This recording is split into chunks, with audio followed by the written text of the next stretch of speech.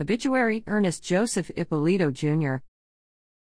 Ippolito Ernest Joseph Ernie Jr., 85, of Lakeside, passed away with his daughter and son-in-law by his side at Vitality Assisted Living West End on Sunday, January 15, 2023, after a challenging journey resulting from COVID.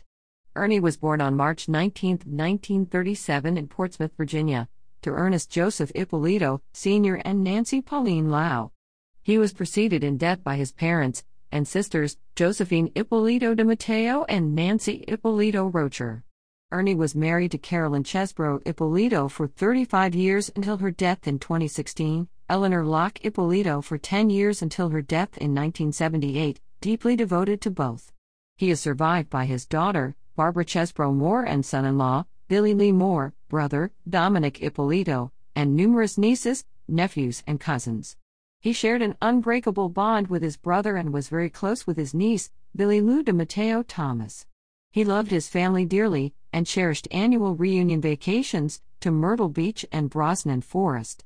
He worked as a security guard for the Virginia Museum and as a shoe salesman, both giving him much joy in his life being around people. He was a member of the Weinstein JCC Grand Tones and loved to dance and sing, especially Hello Dolly. He is on heaven's dance floor celebrating eternity.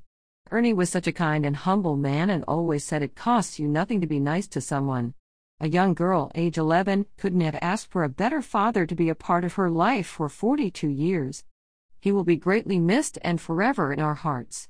Our deepest gratitude to Vitality Assisted Living and At Home Care Hospice for their devotion to Ernie during the end of his journey, Autumn Care Rehab, St. Mary's Hospital, Beth Shalom Home, Henrico Doctors Parham Rehab, and Forest Hospital. Ernie was very grateful to Dr. Robert Nape and his staff with the Virginia Eye Institute. A funeral mass will be held 11 a.m. Monday, January 23, at Our Lady of Lourdes Catholic Church, 8200 Woodman Road, Henrico, Virginia, 23228.